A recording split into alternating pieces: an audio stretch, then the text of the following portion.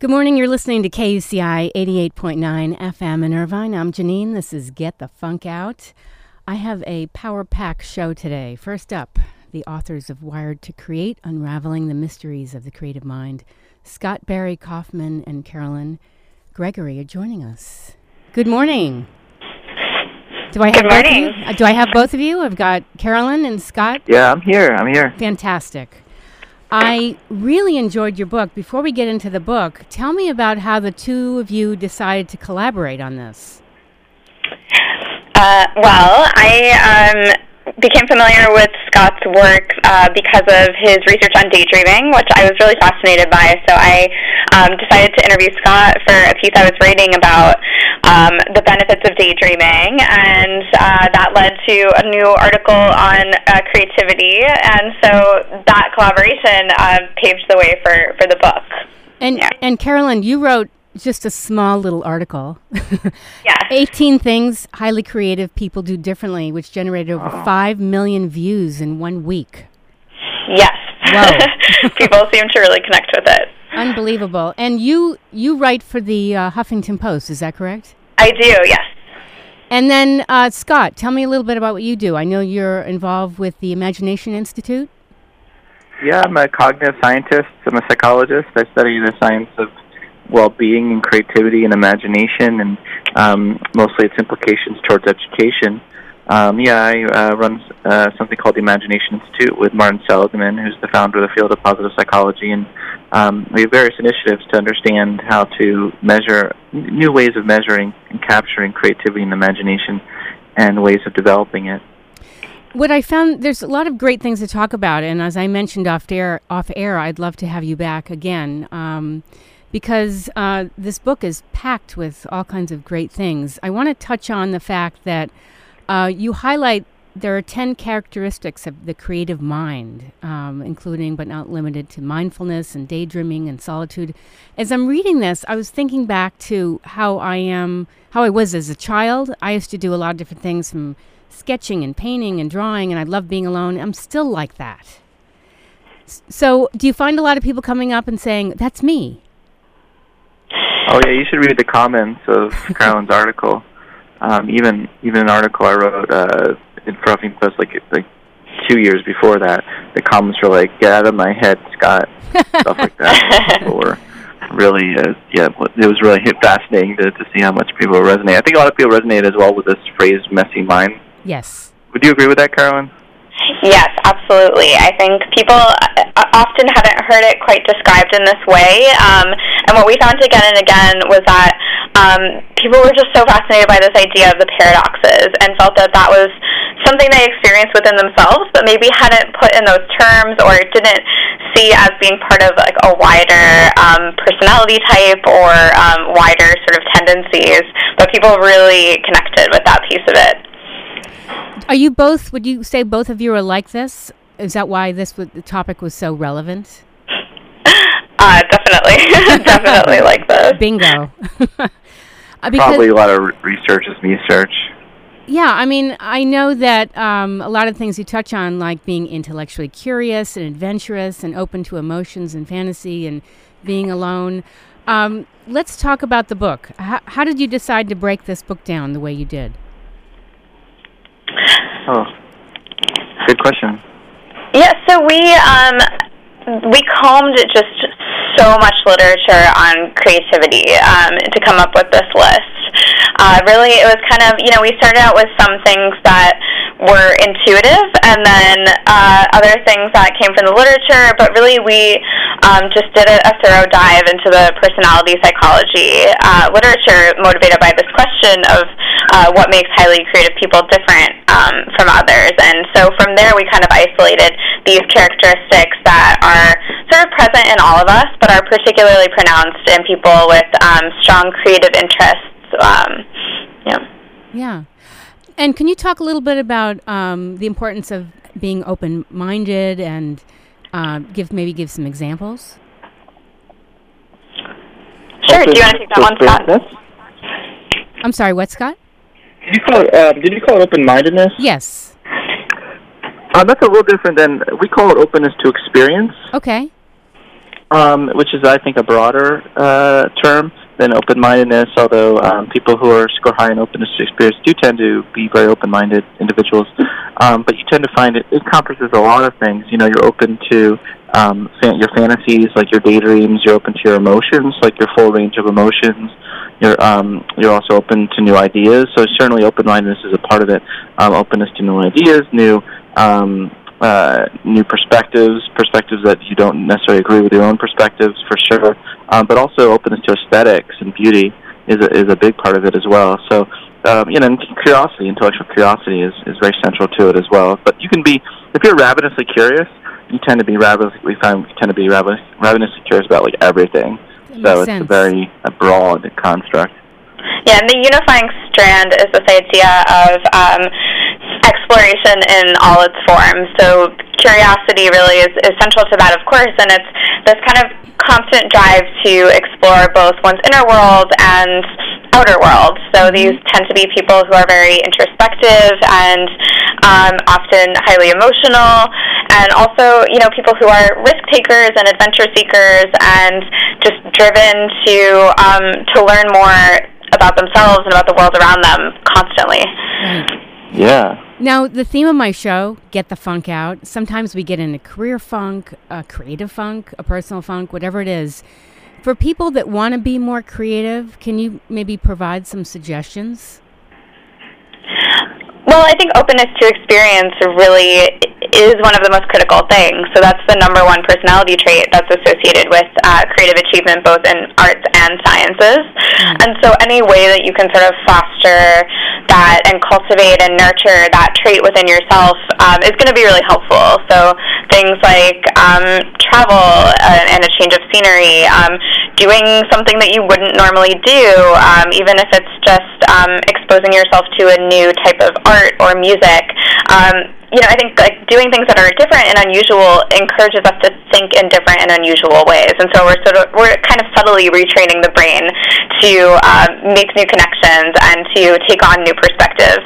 So that's pretty critical. Yes, and what's interesting, I was reading some of the notes that came along with the book, is that as we get older, sometimes we definitely lose our ability to be creative, be adventurous.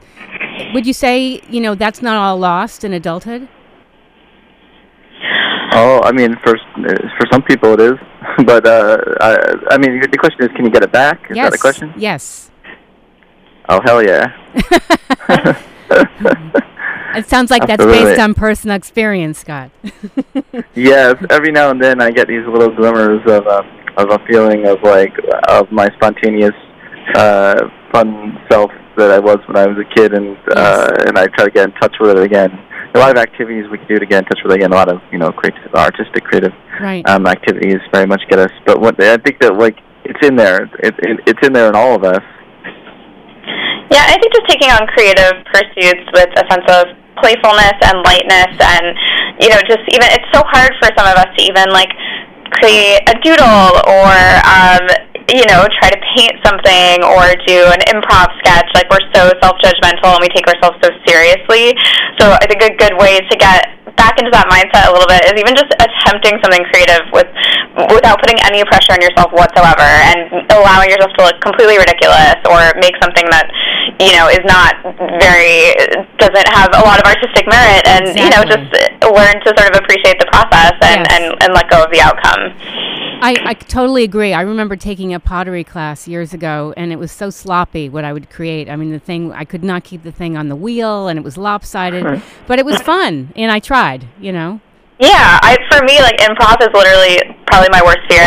Oh, yeah. And recently I've had a few occasions where I've started doing it just with groups of friends, or I did an improv class, and I think it's really good to get out of your comfort zone and just allow yourself to be stupid and not be good at something, and just find a way to enjoy it nevertheless. I fully agree, and I've taken those improv classes too. I probably was right next to you feeling stupider. Yeah.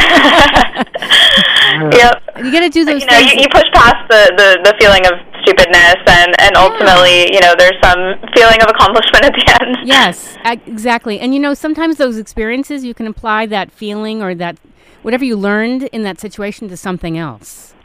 Totally. I mean, I think, you know, you can see that in all different types of creative mediums. Like, for me, being able to allow myself to look ridiculous in an improv class allows me to maybe take a little more risk with my writing and not worry about it sounding stupid. Yes. So it's very translatable. Right. I actually have applied it on the air, so if I flub up, I don't feel so stupid. Yeah, that's so smart. That's a great idea. Yeah, because you can't be so critical of yourself all the time. I mean, it's so silly. I mean, you know, you got to kind of let things go.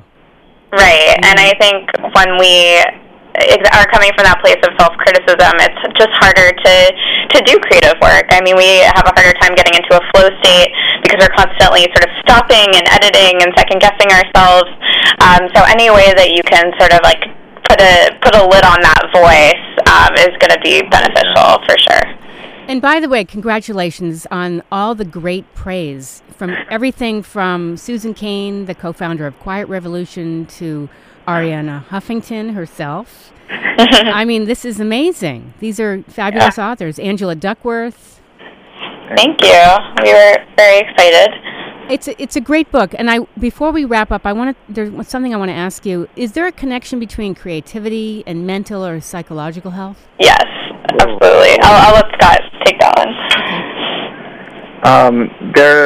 Everyday creativity in our lives is not correlated with madness or mental illness. You know, we can bring these kind of habits to our daily life, and in fact, they show that they increase our engagement with the world, and they increase various aspects of well-being that are very important to us. So I would say that there is kind of a lot of that is a myth, but there is something to, at the genius level of creativity, you do tend to find the correlation with certain forms of mental illness, but those correlations don't mean causation at all. They don't mean that you need to be crazy or have mental illness to be particularly creative. It's just a co-occurrence, and there's lots of reasons we try to unpack that in the book why that would be the case. I know in the book you give lots of examples of different people that were famous. You want to mention a couple that, you know, faced different things? I know Frida, is it Kahlo? Frida Kahlo. Yeah, so we use Frida Kahlo as an example of post-traumatic growth, which is this newer, burgeoning sort of field of psychology looking at how people actually grow psychologically in the wake of trauma. And so one of the main ways that people often experience positive growth after going through something difficult is creative growth. So Frida Kahlo had a very difficult life and childhood and got into a bus accident in which she nearly died, and painting was pretty much what got her through it and was her kind of saving grace. And so, I mean, there's so many stories like that with different artists, but, you know, in many cases, art becomes a way of coping with something very difficult that happens in a person's life. Yes. So where can people find out more about you and more about this book? I think our book website is wiredtocreatebook.com. I should know that offhand. I got it. I found it right. I got it in the paperwork right here. That's right. wiredtocreatebook.com. Great. Looking to see the domain name hasn't expired yet. Okay. It doesn't seem to. Yeah, it's still there. It's there. It's there. And I think I also put it on my blog, getthefunkoutshow.kuci.org.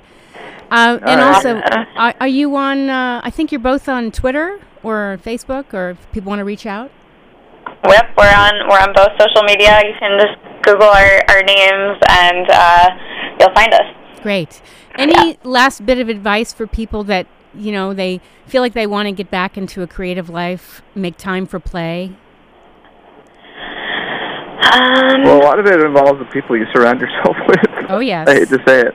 You know, like there's you know, you gotta make time in your day for play. You gotta, like, you know, have friends that you can call up at like 3 in the afternoon and be like, I need a play break. Yes, that's great. Yeah, I think also just prioritizing creativity. If it's something that is important to you, then make a space for it in your schedule every day or at least once a week, and just do it. And eventually, it'll become a habit, and it'll become part of your routine, and you can really grow from there.